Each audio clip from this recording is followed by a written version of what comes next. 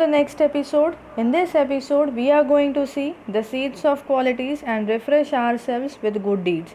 In this first shloka, Ashastra Vihitam Ghoram Tapyante ye tapo janah Dambarankara Sanyuktaha Kama Raga Balanvitaha.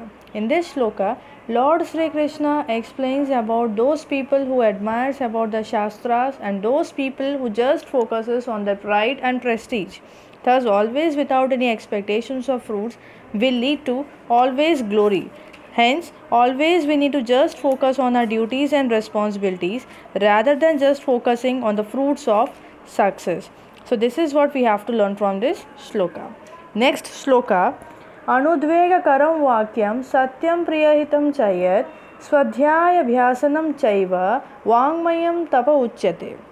In this shloka, it all about describes about those people who control their anger and always be calm and polite are the true believers from their words. Hence, we always should be make our words to be more crystal clear in terms of calmness and polite for being more crystal from our heart. Coming on to the next shloka, Manaha prasadaha saumyatvam maunamatma vinigraha bhava sanshodhiritrityatatopo Manasamuchyate.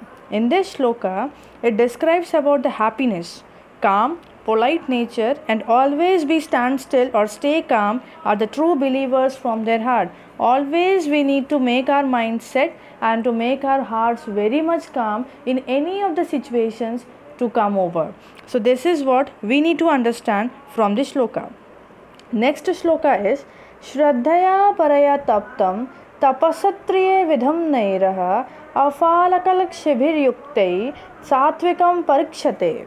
In this shloka, those who doesn't expect any fruits of expectations are polite from their heart, commonly known as Satvik, only to focus on our work, our duties and responsibilities rather expecting any fruits of joy or success are known as those qualities are commonly known as Satvik.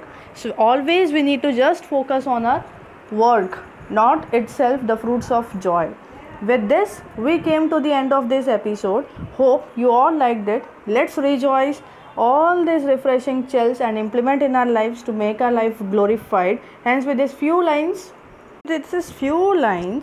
Adharam madhuram vadanam madhuram nayanam madhuram hasitam madhuram hrudayam madhuram gamanam madhuram madhuratipate akhilam madhuram vachanam madhuram charitam madhuram vasanam madhuram valitam madhuram chalitam madhuram bramitam madhuram madhuratipate akhilam madhuram madhuratipate akhilam madhuram.